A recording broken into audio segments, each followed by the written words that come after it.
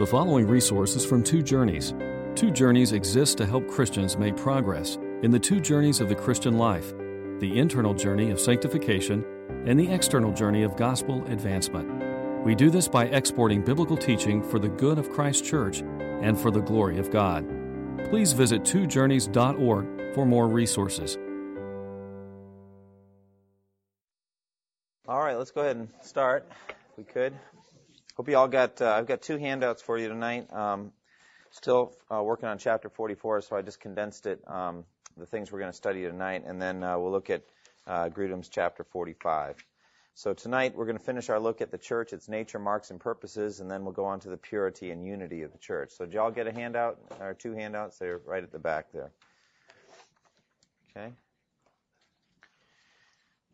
All right. When we finished last week, we were talking about the marks of a church, distinguishing characteristics. You know, one of the most important questions that people ask on the individual level is, how can I know that I'm saved?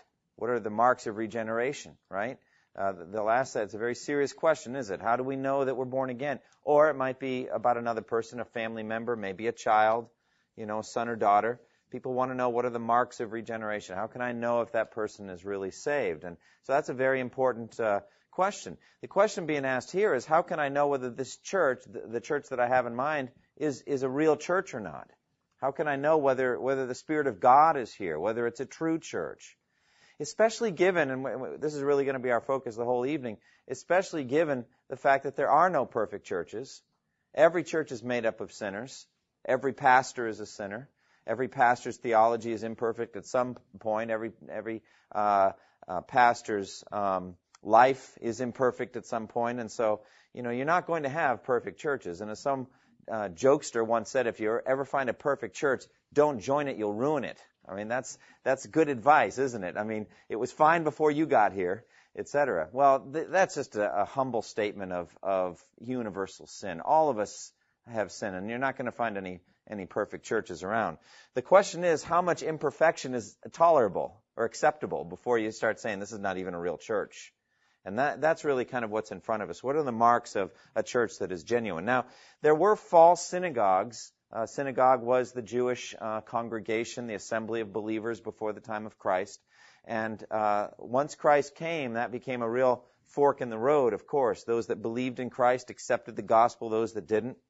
In Revelation 2:9, right there in the middle of the front page I've given you there, it says, I know the slander of those who say they are Jews and are not, but are a synagogue of Satan. Well, that's a provocative phrase, isn't it? Synagogue of Satan. Those who say they are Jews and are not, etc. Well, it was Jesus that made the statement, and he certainly has the right to make those kind of assessments. In other words, he's saying that this is not a true assembly of Jews. Well, it does raise the question at that point, are there churches of Satan? You know, there's synagogues of Satan. Is there something that really could be a church of Satan? You know, it's interesting. Take a minute and look at your Bibles at Revelation. You remember the whole letters to the seven churches, and John Stott did some great commentary work on those, and entitled The Seven Churches. He entitled it, What Christ Thinks of the Church. And it's a very striking image, isn't it, of Jesus in his resurrection glory, in John's vision, moving through the seven golden lampstands. And the seven lampstands represent these seven churches. The lampstands represent the churches. They are the churches. And here's the picture of Jesus moving through them, somewhat tending them, ministering to them, etc. He's the high priest, and he's there taking care of these churches. That's an awesome thought, isn't it? I think about it often as the pastor of a local church. And some people, you know, as each of the seven churches are addressed to the angel of the church in Ephesus, right, to the angel of the church at Thyatira, right, you know, people debate on what angel means. The word angel is angelos, which means messenger. It could just be the pastor, that he's giving a message to the pastor. Others think it may refer to supernatural, you know, angels that are somewhat guardian angels of these churches. But it's interesting. If you look at the letter to the church at Sardis, chapter 3, Revelation 3, to the angel of the church in Sardis, write, these are the words of him who holds the seven stars of God and the seven stars. I know your deeds. You have a reputation of being alive, but you're dead. Now, how would you characterize that church? What's the issue in the church in Sardis there? What kind of church are they? They're a dead church. Okay? Well, that's not good, obviously. So here's Jesus assessing this church at Sardis as a dead church. Have you ever worshiped at a dead church? You know, I've been there before. I've been to churches before. And, you know, they've got a building. They've got a name. They're in the yellow pages. You know, they've had ministry for a long time, but they're dead. What does that mean when you're talking about a church that's dead? Say again? Spiritually dead. Jack, what does that mean? Christ isn't there? Okay. What other things? Go ahead, Dave. I went to a church and the pastor on the pulpit one Sunday morning said, "Whose church is this?" And most of the people in the church said, "Our church." That's about right, you know. They were looking at who they were in the building and what they'd accomplished and where their property was and all that, and they left God right out of it. That's right. That's right. You know, it's something to keep in mind. There's only one that ever shed his blood for the church. You know, look in Acts chapter 20 when it talks about be shepherds of the church of God. He's talking to the elders of the church at Ephesus. Be shepherds of the church of God, which he bought with his own blood. There's not a pastor on earth in history that can make that statement. It is Jesus and Jesus alone who shed his blood for the church. It's his church. And it's a good thing for pastors constantly remember that. I think about this church, which was founded in 1845. There's only one who's been here through the whole history of the church, and that's Jesus. He's the only one. If there's a member in a nursing home somewhere, I'd really like to meet him or her. I'd actually be a little scary at this point. You know, you're talking about since 1845. That'd be quite eerie.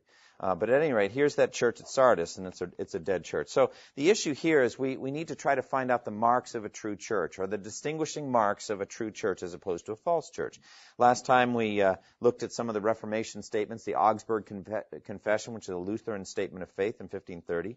The confession says, the church is the congregation of saints in which the gospel is rightly taught and the sacraments rightly administered. By the way, I find that interesting. It's a Lutheran statement, but they are, in the statement, it seems, ascribing regenerate church membership. You see, the church is a congregation of saints.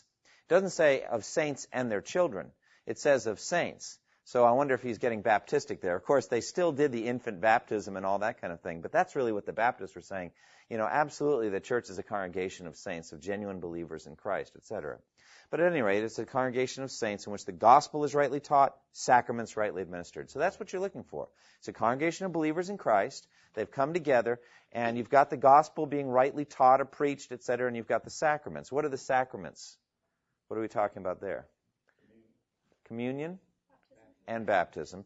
Luther reduced it from 7, which the Roman Catholic Church has, down to 2, and basically all Protestant churches follow the same 2. Not that we denigrate marriage, not that we denigrate ordination or last rites, praying with the sick, or any of these things, but we just don't call them ordinances or sacraments. We just have those 2. John Calvin said this: wherever we see the Word of God purely preached and heard, and the sacraments administered according to Christ's institution, it is not to be doubted, a church of God exists. So again, he expands it a bit, but I don't think that Luther would have quibbled. You know, Luther and those that wrote the Augsburg Confession, when they're saying wherever the gospel is preached, I think they would have extended that to the whole 66 books of the Bible. You know, Calvin was a little more accurate when he said wherever the Word of God is taught, etc. And you've got the sacraments administered according to Christ's institution. That's where the Church of God exists. All right? Now, we talked about this last time. The Roman Catholic Church, the view is basically their church is the true church. It's the one that Christ established. The one that St. Peter is the rock of. He was the first pope. There's been a direct descendancy from Peter down through all of the bishops. And that is the true church. And so there's a tremendous unity of purpose throughout there. And basically all other groups, by that we mean the Orthodox Church. We'll talk about that later today, the Eastern Orthodox Church that broke off in the 11th century. And the Protestants who broke off in the 16th century. They are schismatic groups. The true church is the Roman Catholic Church. At least that's the genuine doctrine, or the thought of the purist. After Pope John the 23rd in Vatican II, the church kind of went liberal, and they look on us as kind of estranged brothers and sisters and all that. They're not really talking a lot about excommunication or burning heretics or any of those kind of things. So it's a little bit mushier now. But originally, there was definitely the strong attitude, outside of the church, there is no salvation. And by them, they mean By that they mean the Roman Catholic Church, etc. That's the Catholic view. Now, Grudem says we should take Luther and Calvin's approach as the correct one, but there's still some questions that remain. As we've said, since no church has perfect doctrine, how much bad doctrine is tolerable for a church to still be considered a church? So that's a big question, really. For example, the Mormon Church rejects the basic tenets of our faith, especially concerning salvation in Jesus Christ. So also the Jehovah's Witnesses. The Mormons consider themselves Christians. They very much want to be seen as a Christian denomination. But we would reject that because they deny the biblical understanding of who Christ is, the person of Christ and the work of Christ. And they have a theology that seems more like science fiction than it does like true biblical revelation. It's really quite a bizarre thing coming from the mind and imagination of Joseph Smith, etc. We reject it as a genuine church. Jehovah's Witnesses deny one of these central tenets of our faith, which is the deity of Christ. They deny that Christ is God in the flesh. How in the world they do that reading the whole of John's Gospel, I have no idea. They think that because there's a lack of a definite article in the Greek in the first verse, in the beginning was the Word, and the Word was with God, and the Word was God, that proves that Jesus wasn't God. You have to undo the entire Gospel of John, as though there weren't clear evidence of the deity of Christ in the other 65 books of the Bible. My goodness. But all the way through, Jesus says it. How many times are there I am statements in John's Gospel? I mean, over and over. There are these I am statements, and then there are many others that many times the translations don't pick up. Like John 8:24 is probably the strongest anti-Jehovah's Witness verse you'll ever find. I told you that you would die in your sins, for if you do not believe that I am, you will die in your sins. It's a very strong verse. And what is Jesus saying when he says, that's what the Greek says, if you do not believe that I am, you will die in your sins. What is he saying there? If you do not believe that I am God, what does it mean you will die in your sins? You'll be condemned to hell. And so basically, it's not a light thing that they deny that Jesus is the great I am. He is the one who appeared to Moses in the flames of the burning bush, etc. That's a big thing. So, long story short, the Mormons, Jehovah's Witnesses, we deny the status of true Christian church. As you're looking at others, Grudem had this statement: when the preaching of a church conceals the gospel message of salvation by faith alone from its members, so that the gospel message is not clearly proclaimed and has not been proclaimed for some time, the group meeting there is not a church. That's what he's saying. So it's really hard as a theologian to try to come up with words that you can write a paragraph or a sentence so that you can know if this is the criteria. That it's hard to do that. A lot of times a true believer just senses it in his or her spirit. You just listen to the preaching, you talk to the people, you look around and you say, the Lord's not here. You just know. And I think that spirit of discernment is part of being a Christian, etc. But it's hard to put it down in writing, etc. All right, the importance of the sacraments. Let's talk about that for a moment. We might ask why the sacraments by Luther and Calvin were placed so much, why the statements by Luther and Calvin placed so much emphasis on the sacraments. Perhaps it was in reaction to the Roman Catholic Church. They had a sacramental theology. Basically, the idea was it was by the sacraments that you were saved from your sins. It was by baptism in the Catholic Church as an infant that you were born again.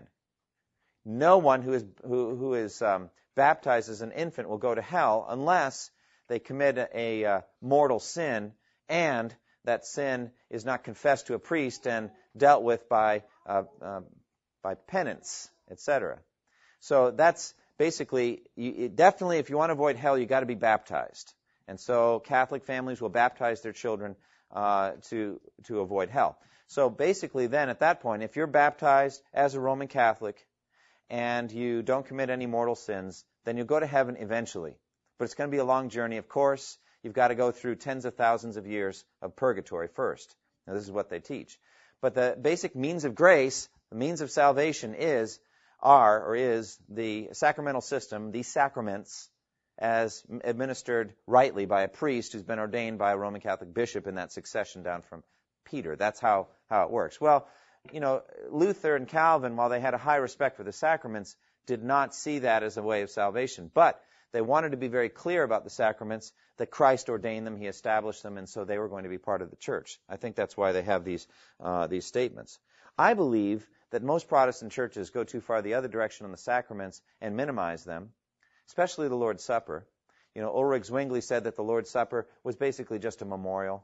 He was going so far from the Roman Catholic view that it saved you to eat the wafer and to drink the wine. You want to go so far from that he said it's just a bare memorial, and however infrequently you want to do it, it's up to you. I mean, they could do it as infrequently as a few times a year.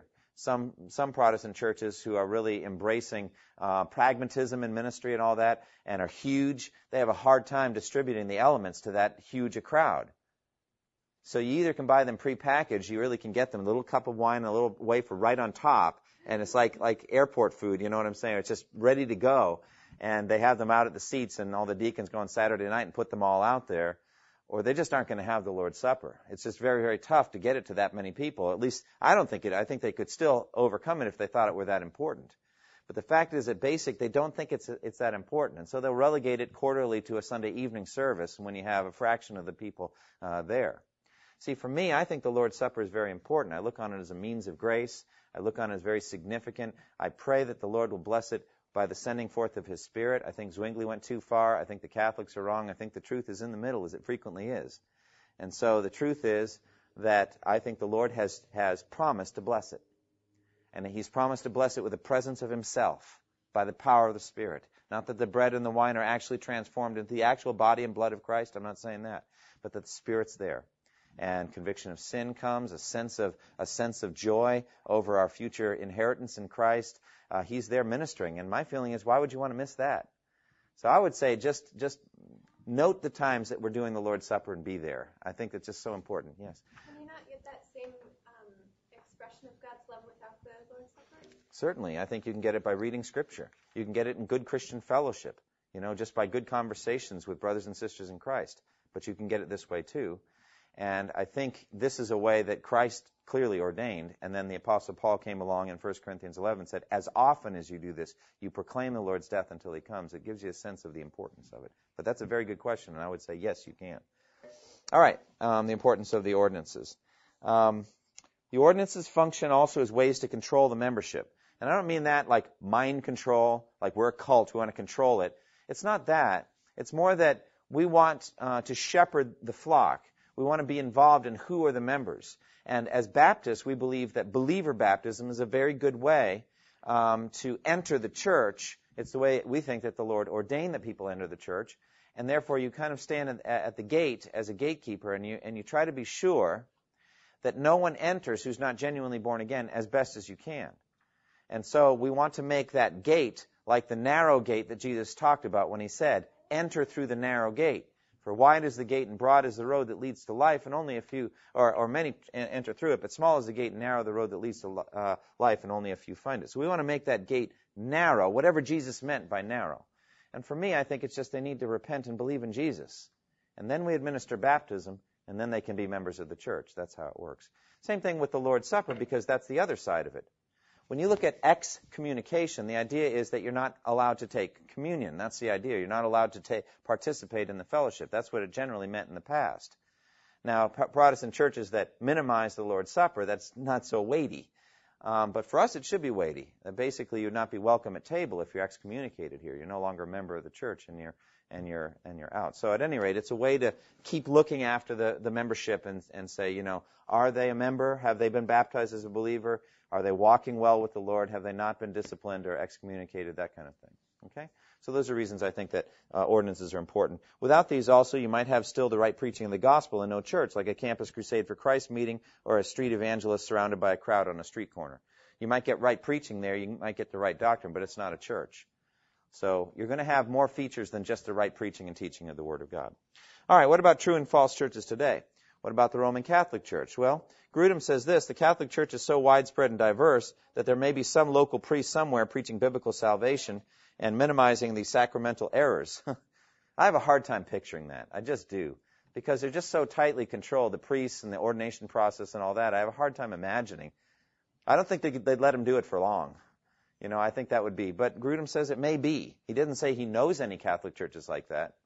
But does that sound like Catholicism to you? To me, I just think that it's not genuinely Catholic and that they're not up on their disciplines. They need to kick that guy out because he's not Catholic anymore. I think that's one question you might have about it. Is it genuinely Roman Catholic? What about false Protestant churches? Are there false Protestant churches? Well, I think there are. Best example would be liberal churches who deny the basic tenets of the deity of Christ or salvation by faith in Christ and the inspiration and the authority of the Bible. These are significant errors. And so you're talking about liberal churches at that point, where you're never really sure what you're going to hear from the pulpit, etc.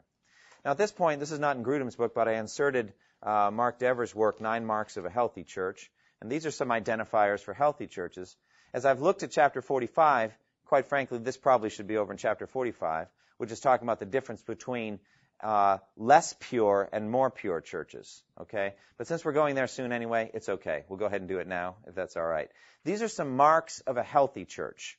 And these are some things that Mark has found that help you to identify a healthy church. Or if you're a pastor, you say, we need to look at it after these things to bring our church more and more to health.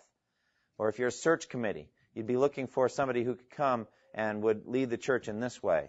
Or if you're just a godly church member, these are things you can pray for and seek to be an influence for, excuse me, in the life of a local church.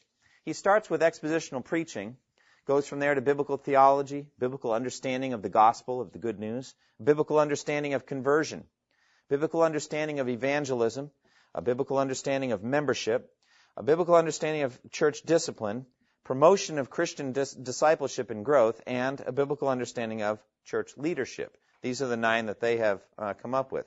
Why do you think he starts with expositional preaching? First of all, how would you define expositional preaching? What is that? John, what is that? What's expositional preaching? Well, like they're basically expounding on what the Scripture says, trying to pull out of the passage, an actual meaning of Scripture, rather than trying to use it as sort of a pretext for making a statement. Okay, yeah. Jack? Exposing the word. Exposing the word. Okay, all right. Yeah, I think expositional, it's a Latin kind of word, and it means to set forth out of. In other words, the thing that you're setting forth comes up out of the Bible. And so, for me, there are a lot of different ways to define it. One would be that the Bible, that the Scripture you're preaching on controls controls the sermon. It controls the meaning of the sermon, the main idea. It controls the subpoints and the flow. That's what exposition is. There's a difference between preaching and a running commentary. Like I was talking to one of my children, I said, if you had 45 minutes to preach, what would you do? And this person said, well, I guess I would just give a running commentary on as many verses as would take up the time. In other words, I'd read a verse and talk about it, and read the next verse and talk about it. Well, that's not really preaching either, obviously. I think people would grow weary of that pretty quickly. It's not easy to do, but basically the idea is we want the Bible to control the messages that are coming from the pulpit. We want to understand the passages that are preached on. All right? Why is that first? Why does Mark start there as a mark of a healthy church? By the way, are there other kinds of preaching? Topical. Topical would be a very good example. All right? Topical preaching would be what? What approach are you taking with topical? Okay, go ahead. Taking a subject. Go ahead, Katie. Looking at a lot of different verses from different areas of the Bible and applying it to one topic. Right, so you're going to come at a topic, and you're going to try to find out what the Bible says generally about that topic. Is that a bad thing to do? Is it bad to preach topically? No, you could take things out of context. You could, but it wouldn't necessarily. Suppose all of the supporting verses that you use actually are taken in their proper context and are talking about the topic that you're talking about. The sermon itself isn't a bad sermon. It's actually a good thing. And frankly, we do a lot of topical consideration here in this Acts class. Pretty much it's almost all topical. That's what we do. It's not a bad thing. Why is it not the best thing for 52 weeks a year from the pulpit on Sunday morning? What are the problems with it? Huh? Boring? Okay. Doesn't have to be, but it could be, I suppose. Huh? We need hearing the word for regeneration. Okay. So the word of God, results in regeneration in unsaved hearers. Okay. Yeah, John? I'm sorry. Yeah, go ahead. I was just going to say, I don't think you get an overall view. Like, I grew up in a church like that, where it was very topical, and I never had this overall picture of, like you're saying, the plan of salvation all the way from Genesis all the way through Revelation. You don't get that. I mean, maybe you can, but I said generally you wouldn't. Generally, yeah, you don't. Yeah, John? I think two things. One is that I think as Christians, we believe that the whole Word of God is important, not just certain passages that we happen to like. Right. And also we believe that every word is from God. Mm-hmm. And so that's why we need to hear every word. That's right. That's right. Now, Tom, you were an expositional preacher. Why did you do that rather than the topical approach? We got rid of a lot of self, for one thing. Mm-hmm. You just face God in His Word, not your thoughts. And that's Yeah, it really is true. Let me tell you, when I prepare sermons, I basically know already that I'm going to preach on the next passage. Now, I don't know how long I'm going to preach. A lot of that is the dynamic of trying to find out how many verses to cover. It depends on the verses. But there's a feeling of just standing in front of God and He's telling you what to say. You know what I'm saying? I'm not taking it, twisting it, rearranging it. I'm just trying to understand what it is. And that's a very powerful thing. Another thing it does for me as a preacher is it enables me to continue learning. All right? If I say I'm going to preach on prayer, what verses am I going to use to support it? The ones that I think already do, right? So I'm going to go to those passages that I know teach me about prayer, and I'll tell you what I've already learned from those passages. But when I go just straight through a book, what are the odds I'm going to come across stuff I've never been forced to think about before? Pretty good, right? I mean, I mentioned this last week, but me preaching on Paul's closing greetings in Romans 16 is a really good discipline for me. How in the world am I going to not make it, brother, boring, okay? How am I going to go through, 16 verses of greetings and make it compelling? And, I'll let you be the judge in terms of whether I did that or not when I come in to preach it. But, it's a real discipline. It forces your mind in places it hasn't been before. Any other thoughts on why expositional preaching is so important? Yeah. What it does for me, this is some feedback. What it does for me is that it helps explain things that I cannot get on my own. Like, for instance, the Greek understanding of what was meant by a certain word, and because of the various translations out there, English is not always the best way to understand things. And also how Scripture, and Christ did this by quoting Scripture from the Old Testament and so forth, but by having a better understanding of how the whole picture fits together and not just being a piece extracted out. Yeah, that is so true. That's so true. To me, it's been a wonderful discipline, and I'm grateful for it. One more comment. Yes, well, I was John. thinking with expositional preaching. I was thinking with this lady said a lot of times you take things out of context. Yeah. And I must be abnormal because a lot of times I read things, I find myself reading the same things over and over, and I just go over them so fast. I thought, well, I've heard this a million times before. There must be other things in the Bible other than the same things I read all the time. Well, I'm finding that the Bible is an infinitely deep book, and as you keep. I'm trying to go back to the Old Testament because this start with that. I never even heard of it. That's right. There's always more things. There's a few other things at a human level or psychological level and pastorally. One is that there are very difficult issues in the Christian life. Some call them controversial topics or just difficult things to talk about. And I can just tell you that I might be tempted, if I were a topical preacher, to never preach on them. All right? Why would I want to do that? Right? What am I, a glutton for punishment? I love making people miserable and making people upset and all that. Furthermore, the people, for their part, can say, why is he preaching on this? Did somebody do something? Was it something in the counseling? All right, we all know what we're hearing about on Sunday. Okay, that happened or this happened, right? Yes. I was going to say that I look at you when we come to the church at Sunday school. I look at your bulletin.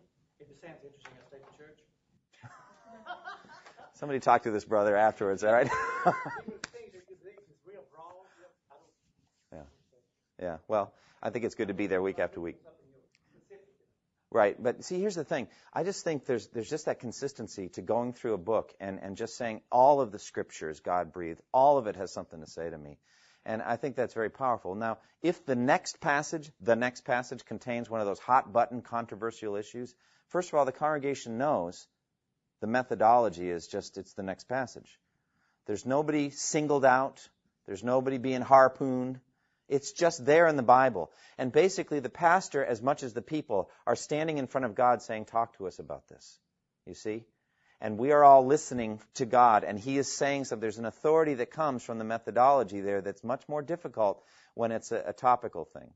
Also, for myself, I don't know how many topics there are. I've been here coming on 8 years. I'd be out by now. Okay, we'd be going back around to some of the ones I did early on. And it's likely that I might say about the same things. Yeah, go ahead, Tim. It's been pretty amazing to me how, as issues have come up, even in the world today, where you've stayed on track, like through Romans, for instance, just the way it worked out amazingly that you were in a passage that addressed that, how God used that. It is amazing. A very good example of that recently is that one verse I preached on biblical counseling. in Romans 15:14, right around the time we were recruiting people to go to a biblical counseling conference. I didn't plan that. I mean, how could you? And I didn't manipulate it. I wouldn't have. It's not wise to manipulate those kind of things. But I think the Lord just set that up, and I think it worked out well. Anyway, expositional preaching. He also talks about biblical theology. Biblical theology isn't just accurate teaching. It actually is a technical term that's different from systematic theology, and it means the narrating or the description or the study of what the Bible has to say as a whole story. What is the story of the Bible? What story is the Bible teaching? And when I say story, I'm not saying it's not true. I'm saying what is the unification of the 66 books of the Bible? What's the message of the whole Bible? And I think, what Sarah was saying, it's easy for us to miss that. If you're just getting a bunch of topics and all that, it's hard to see the beautiful tapestry. The story is Christ, really. Long story short. I mean, it's Christ in his redeeming work for sinful humanity. But having said that, there's even, subordinate levels of biblical theology, deep, rich themes like the theme of blood sacrifice, atonement, the themes of redemption and other things that are flowing through the Bible so powerfully. I think if you have a pastor who's attuned to biblical theology, he's going to be bringing those themes out and connecting them to the passage he's preaching on. And you can just see the whole thing as a tributary of truth just flowing from the throne of God. It's really beautiful. And after a while, you're not wondering what the book of Leviticus has to say to you anymore. You're not struggling over Ruth or over, the minor prophets and think, what does this have to do with my life? After a while, you just start to see the whole thing in a majestic and a beautiful way. Biblical theology that integrates and unifies the whole message of the Bible. Biblical understanding of the gospel. We need to understand what the gospel really is. And that is so important. For a healthy church, you need to understand the gospel. And what is the gospel? Well, the gospel is the story of how a holy God redeemed a sinful and wicked people to himself by the sacrifice of his Son, the shedding of his blood. And how at the cross, Jesus took on our wickedness onto himself and suffered and died the penalty that we deserve so that he could give us his righteousness. And in that righteousness, simply by faith, in that righteousness, we can stand before a holy God and survive Judgment Day. And other details as well. And Christ was raised from the dead, obviously, on the third day as a picture of our future resurrection. He, the first fruit from the dead. This is the gospel and some other things besides. Repentance and faith in Christ, the gospel. If you don't understand that properly, you're not a healthy church. And I think there are many Protestant churches that don't have a sharp understanding of the gospel. They're not clear on repentance and faith and how they relate to each other. They're not clear on substitutionary atonement. They're not clear on resurrection and the things that Jesus taught. These are foundational, but even so, there can be some fuzziness. Generally, the fuzziness comes from being too man-centered, too human-centered. They try to, bridge the gap and all that. And really, we're needing to call people to the gospel, to repent and to believe. But they try to, get to where people are at, you know what I'm saying? And they start to rearrange some things. You need a good, solid understanding of the gospel. We need to understand conversion. A healthy church needs to understand conversion. And why is that? Jim, why is it that a healthy church needs to have a good, solid idea of what it means to be genuinely converted? Yeah. Okay. If the church is fuzzy on conversion, what kind of members will it be admitting? Fuzzy members, right? Okay, there, we got that figured out. Is that going to have an influence on the life of and the health of the church if they're admitting into membership people who aren't actually genuinely born again, or they don't genuinely know what it means to be born again? That church will not be healthy if it doesn't have a clear understanding of conversion. Bert? Yeah, I think sometimes also people don't want to put out the specifics of conversion, primarily because they're afraid the people that they're bringing into the church or trying to bring into the church don't want to change their sin life so that they can be converted. So they kind of hide it and don't really talk about what you have to do to make it. That's right. Well, let's That's right. go a Yeah. step further Sure. beyond birth. There are some churches who don't even want to address sin. That's where it began. You've got to address that and deal with that. And a lot of churches don't want to deal with that. They don't. And it's really grievous because that is the problem that we're facing. You know, I mean, it is not unloving to tell somebody that sin is the biggest problem in their life and it's dominating and devastating their lives and they need a Savior from it. That's not unloving. And frankly, it's not unloving to even tell a converted person, a born-again person, that that same thing is still true. You know, all the trouble in your life is caused by sin. Sin is a bitter enemy, will never be your friend. It's a viper. You shouldn't go to bed with it or hug it or try to make it your friend. It will never be your friend. It's going to always try to destroy you. So we need to understand conversion. We need to understand conversion so that we can actually seek and yearn for it in the hearts of the lives of unconverted people. So we're not satisfied with, I just felt so good after that service. And then I came forward and somebody put an arm around me and we prayed together. And I was just, it's like, well, that's great. That's great. Let's talk a little more about what really happened. It says in 2 Corinthians 5:17, if any was in Christ, he's a new creation. The old is gone, the new has come. Has that happened to you? Do you feel that you've been born again by the Spirit? Is there the presence of the Holy Spirit in your life now? Do you have a hatred for sin and a yearning for Christ? Let's talk about conversion. Those things have to be there for the church to be healthy. Yes, Jack. In the prison ministry, conversion is really something. I mean, you take somebody like received Christ, prayed for Christ to come into his heart 20 years ago, and can give a real testimony about where he was, when it was, how he came on that conviction, and so forth and all. And that person, over a period of time, in other words, is really converted, and is not the same person that went in there 20 years ago or 25 years ago. Right. Well, there's people like that really need help. They when they get out, if they get out, when they get out, so forth and all. It's people have to really realize and understand they're not the same people. We baptized a young man the other day who was in that for a very serious crime, but he's not the same person that he was when he went in. Praise God for that. Praise God for that. God has transforming power. He can release a sinner from their sin in every way. Jesus came to save us from our sins. And what that means is, not just for Jimmy, but for any of us who have been genuinely converted, that he intends an entire and complete salvation from sin.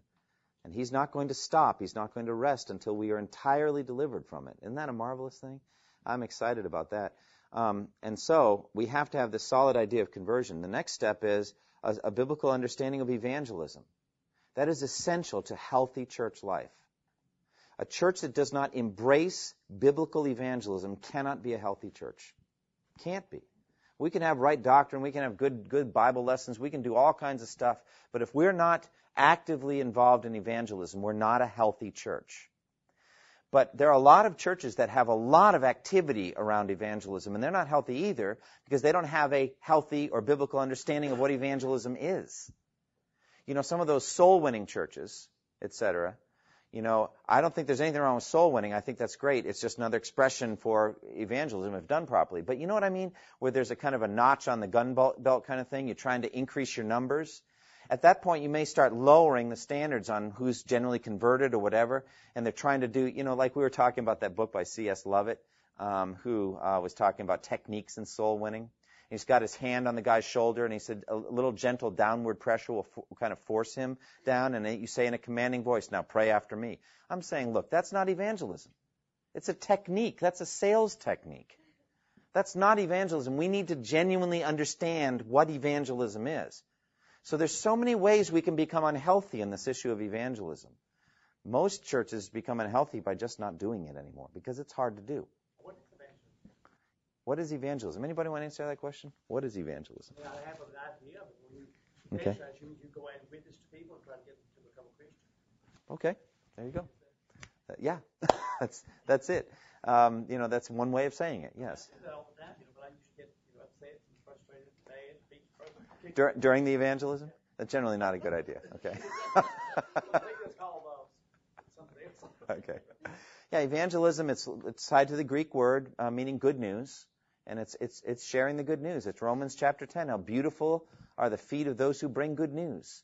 And what is the good news? It's the good news of the gospel that we just talked about, biblical understanding of the gospel. What we believe as an evangelical church is that people get saved by hearing and believing the gospel. And somebody has to proclaim it to them. Somebody has to preach it to them. Somebody has to share with them the gospel. And so for me, my burden, my passion is to help equip the saints for reaching people that I could never reach. They're people at your workplace. They're people you meet out in the walks of life. I would like you to be strong and healthy and filled with the Spirit and well-trained so you make the most of that opportunity. That's where the church growth is really going to take off. Not if the pastor's really evangelistic. That's only part of the equation. Frankly, if the pastor isn't really evangelistic, he's going to have a hard time teaching the people to be evangelistic. I believe that. He's got to be leading people to Christ. He's got to be active in evangelism, but it's not enough. God wants, I think, pastors and teachers and the leaders, Ephesians 4, to equip God's people for works of service so the body of Christ can be built up. And how do I evangelize personally? Yes, a lot of different ways. For me, I like to witness when I get my hair cut. You know that how they say when you're like at the well, that might be a problem for you. It seems like, maybe not. I think you could have a very memorable encounter. I think they certainly would remember you. So, but I mean, there you are. I mean, you're there for a good 20 minutes. You're getting red, brother. Okay. You're there for a good 20, 25 minutes. I do find that my haircuts tend to be shorter if I'm dealing with somebody who's not really receptive to the gospel. So if I want a quick haircut, I tend to, okay, you're done. Whoosh, it's like, could you take a little more off the top, please? But that's one. On the airplane is good for me. I had a great opportunity at a supermarket. They're just all over the place. Definitely the waiter or waitress. I think if it's slow and they're just hanging around talking or socializing, if it's really fast, I don't think that's a good time. I just don't. I think it'd be akin to witnessing to somebody on the highway. Hey, roll your window down. Hey, that's just weird. I mean, I think you need to follow. Hey, who am I to say? Maybe somebody will get saved that way. I have no idea. Fred. I was going to say I did have several occasions where I did witness at the barbershop. That is a good place because a lot of guys are coming in, and this one particular guy was a Muslim, and he was very combative, though. Yeah. I will have to say that. Yeah. Yeah, well, one of the things you learn, a biblical understanding of evangelism is that it's our job to present the good news winsomely, accurately, compellingly, to bring them to a point where they recognize they must repent and trust Christ, and the rest is up to God. There's nothing more you can do. You're talking about a miracle. They're being born again by the Spirit. That's nothing we can do. Katie. One of the things that I've been learning, too, is that, you don't just evangelize to people that you don't know, to, the person that's cutting your hair. You have opportunities around you at all times with all people that, people are hungry around you. And that's right. They're in need of the message, just like, the people in Africa. So, it's not only people that go over to another country that are missionaries. I think that we can all be missionaries in a way. It's a very good point. As a matter of fact, we've talked a lot about evangelism, and I've set up a very clear priority structure in my own mind. It starts with my own family, okay? Goes from there to workplace. Oh, sorry, to workplace, to visitors, people who have visited this church, okay? Because, those are people that God's brought, and not all of them are born again.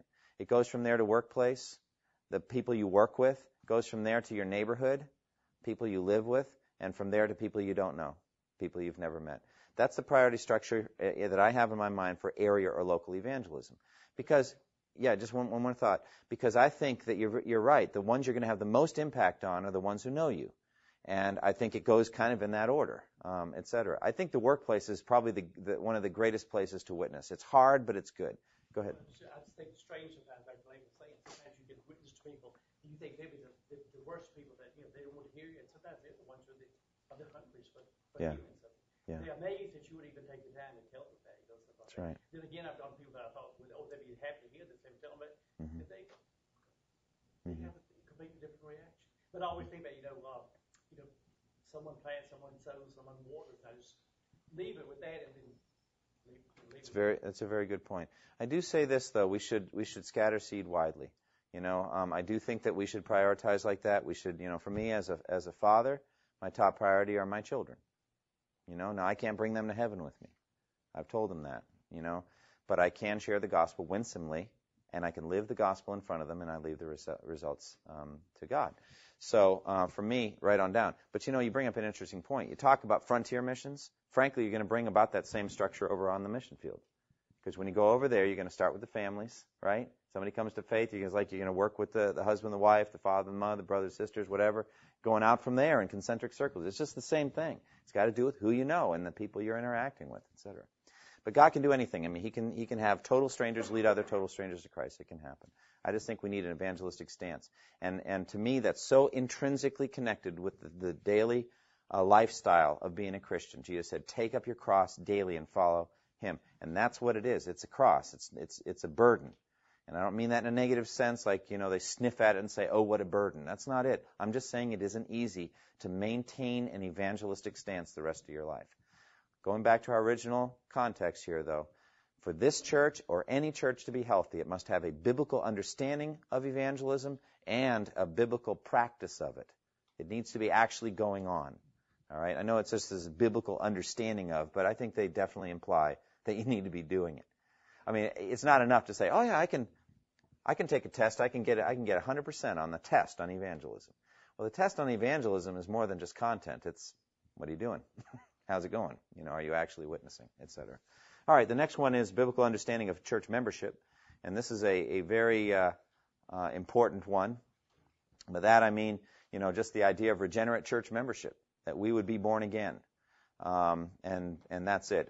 We make a big effort of this. This is a Baptist church ideal, but I think it should be for any church, etc. Biblical understanding of membership. Biblical church discipline. Luke, I think we ran out of that one, so we're going to get to that one next week. Is that 45 on the top? I'm sorry about that. Maybe you can sit next to somebody and share or whatever. I'm sorry. This is the same content that we had last week, so I thought maybe some people would bring some from last week, but it doesn't matter. I'm on page 3. Okay? Biblical understanding of church discipline. Why is this important, by the way, for a healthy church? Why does a healthy church need to be practicing church discipline? God wants to keep the church pure. Okay? Right. That's right. A little leaven leavens the whole lump. In that context, what is leaven? Yes. Well, I just love, there's just so many special moments. Yes. That would be called a synonym. So, yes, that's right. Leaven equals yeast. All right. What is the metaphor? Okay, let's get to the reality, okay? It's sin. It's wickedness. It's evil. And what does it mean when it says a little of it leavens the whole lump?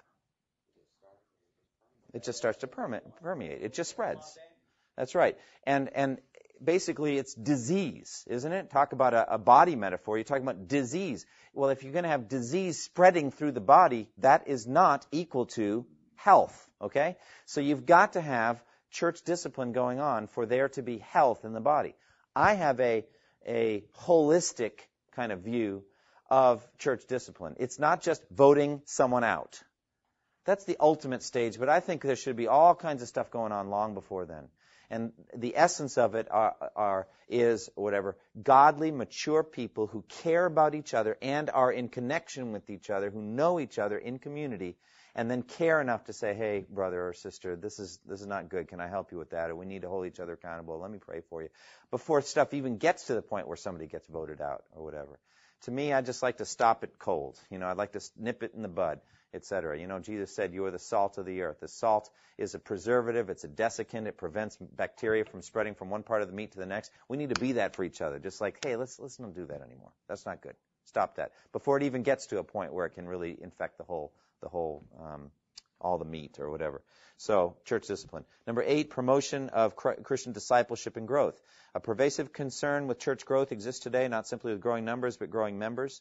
Though many Christians measure other things, the only certain observable sign of growth is a life of increasing holiness rooted in Christian self-denial. These concepts are nearly extinct in the modern church. Recovering true discipleship for today would build the church and promote a clearer witness to the world. That's right. That's straight from the Bible, but it's also straight from Jonathan Edwards.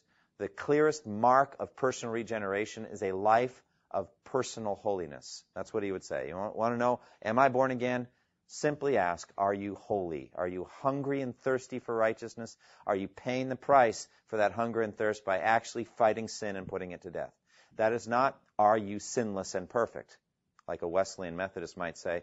Is there sinless perfection going on in your life? We're not talking about that. Is the battle going on? And that's what we're talking about. Is there a warfare going on? Are you putting on your spiritual armor? Or are you going out every day and fighting? Personal holiness. Well, so therefore a healthy church is growing that in people. You're in an atmosphere, a climate where you are challenged to make steps, faith steps of growth in your life. You're more like Christ now than you were 5 years ago because you're involved in that church. That's a healthy church. Genuine discipleship and growth. And then ninth, a biblical understanding of leadership. This is polity or government, etc. Basically looking at what the church says about how it should be set up for leadership. There's lots of different approaches to this. There's a lot of different theories. There's elders and deacons clearly set up in 1 Timothy 3. Who they are, what they are, etc., is very interesting, and that's something we're looking at. There are a number of people that would like to see us move to what we call a plurality of elders, and I think there's some biblical warrant for that. So we're looking at that, and frankly, I skipped the soteriology section in Grudem and went to the church section to help begin teaching so that over the next year, 06, 07, when we start to move forward, and there's some initiatives that 23 of you at least will have some, you need to permeate, okay? Leaven could be a good thing, a little leaven leavens the whole lump. It's like, hey, read Grudem on the church. It's really good theology and all that. And you start to learn about the church. But one of the aspects of a healthy church is that it's led properly. It's led biblically, etc. Okay? So those are 9 marks of a healthy church. Then he gives a statement here, which, I understand why he made it. In identifying and promoting these 9 marks, we are not intending to lay down an exhaustive and authoritative list. Okay? There are other significant marks of healthy churches like prayer and fellowship. We want to pursue those ourselves as well, and we want you to pursue them with us. But these 9 are the ones we think are most neglected in local churches today with the most damaging ramifications. Okay? Any questions on these 9 marks of a healthy church? Andy? Yes.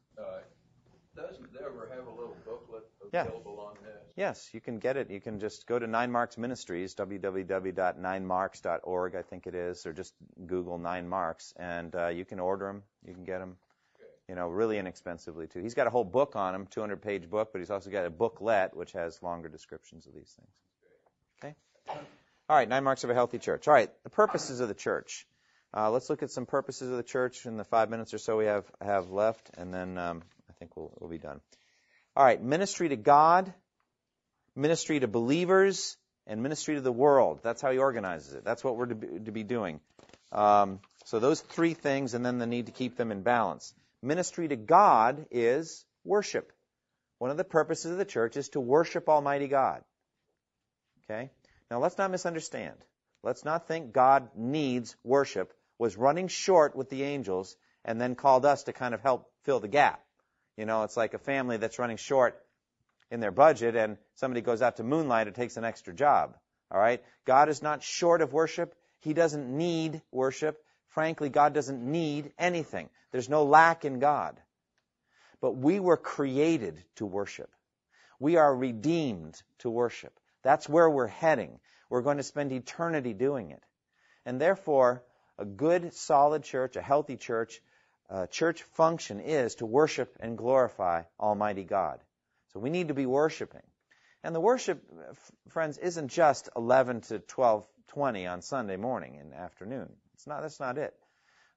It should be going on all the time. We should be honoring and praising and worshiping God all the time. Whenever you just stop and something hits you, the Spirit moves inside you, and you just say, thank you, God, I praise you for that, whatever. You're worshiping God.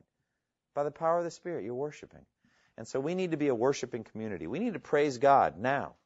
Colossians 3:16 says, let the word of Christ dwell in you richly, as you teach and admonish one another with all wisdom, and as you sing psalms, hymns, and spiritual songs with gratitude in your hearts to God. That's just singing, praising God. I think that's a beautiful thing. We need to be praising Him now and honoring Him. We need to also, and we will be praising God eternally. Ephesians 1:12 says, in order that we who are the first to hope in Christ might be for the praise of His glory. So we're going to be praising His glory and worshiping forever and ever. That's what the church does. So we worship and we praise. Secondly, we have ministry to believers, and Grudem calls that nurture. What do you do to a believer? You don't need to evangelize them, right? They're already believers, right?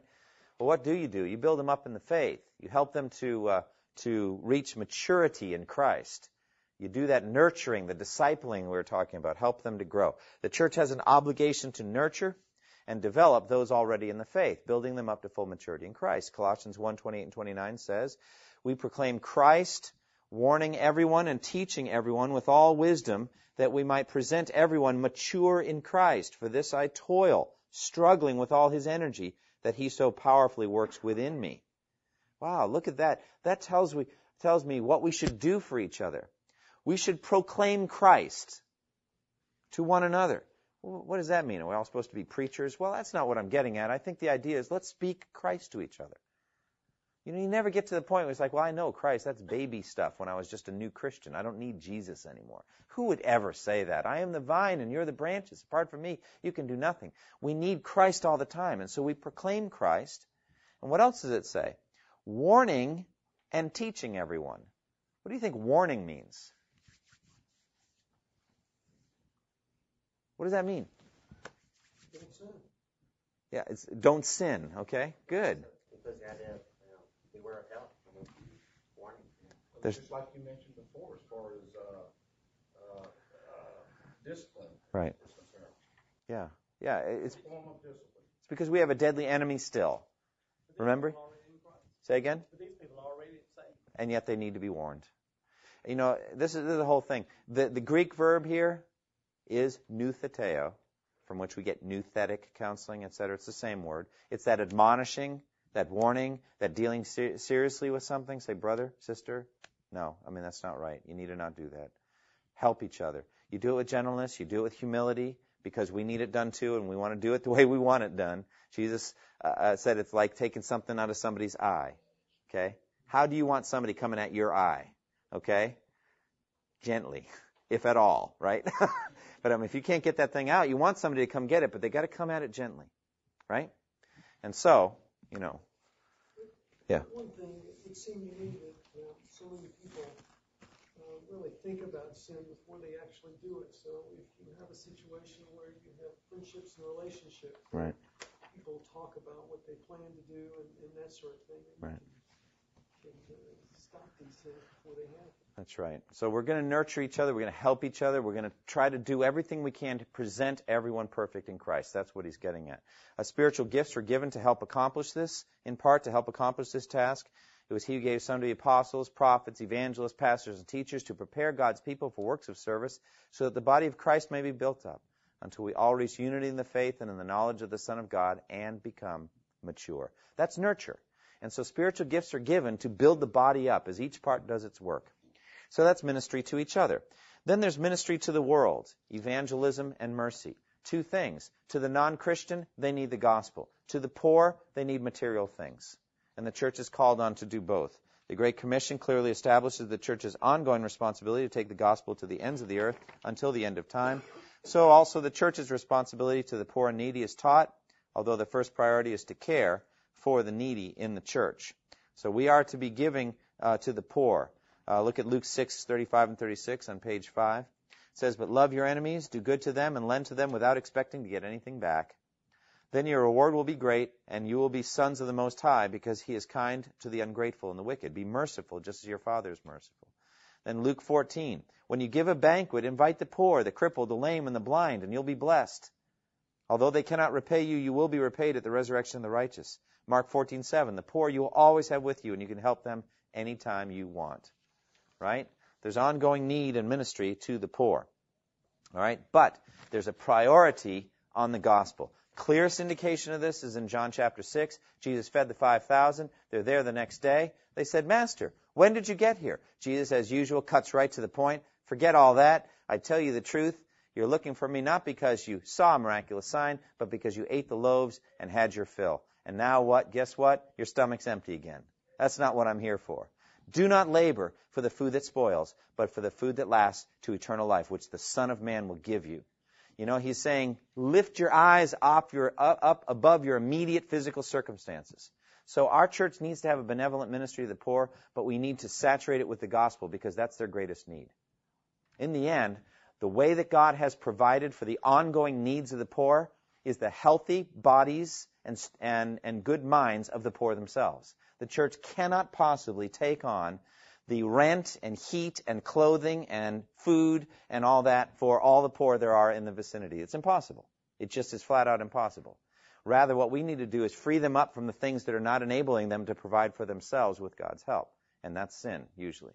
So we share the gospel as we give tokens of God's love and consideration for them, etc. Somebody comes and say, I can't make my rent. It's tough, because here's the thing. We pay them this month, and you got next month, etc. You got issues. But still, there's a church's ministry to the poor, and we've got to keep these things in balance. Can't say, okay, we're going to be the worshiping church and forget the other two.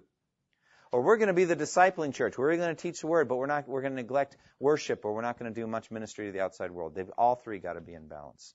Okay? See what else there is in the sheet? I think we're pretty much done. Yep. We're done. Any questions about the things that we talked about tonight? What's that? I am paid as a minister of the gospel here, but I do this for free. I did it when I was not a pastor. I love teaching the word. This is my calling. Those two things are apples and oranges. But good question as always. Let's close in prayer. Father, I thank you for the time that we have spent tonight. I thank you for the goodness of God that is displayed so plainly and clearly in the gospel. We thank you for Jesus. Lord, we rely on him and we depend on him at every moment for our lives. I thank you for the things that we've learned about the church tonight. I pray that this church would be ever increasingly healthy. God, make us a healthy church. Lord, where there's sickness and weakness in this church, oh Lord, heal it. Make us strong in evangelism. Lord, make us faithful to disciple each other and build each other up. Lord, make us a hot and passionate worshiping church where we really have a full experience of worship and we pour out our hearts in love to you. God, make us a healthy church. Thank you for this time tonight. In Jesus' name, amen. Thank you for listening to this resource from twojourneys.org. Feel free to use and share this content to spread the knowledge of God and build His kingdom. Only we ask that you do so for non-commercial purposes and in accordance with the copyright policy found at twojourneys.org. Two Journeys exists to help Christians make progress in the two journeys of the Christian life, the internal journey of sanctification and the external journey of gospel advancement. We do this by exporting biblical teaching for the good of Christ's church and for the glory of God.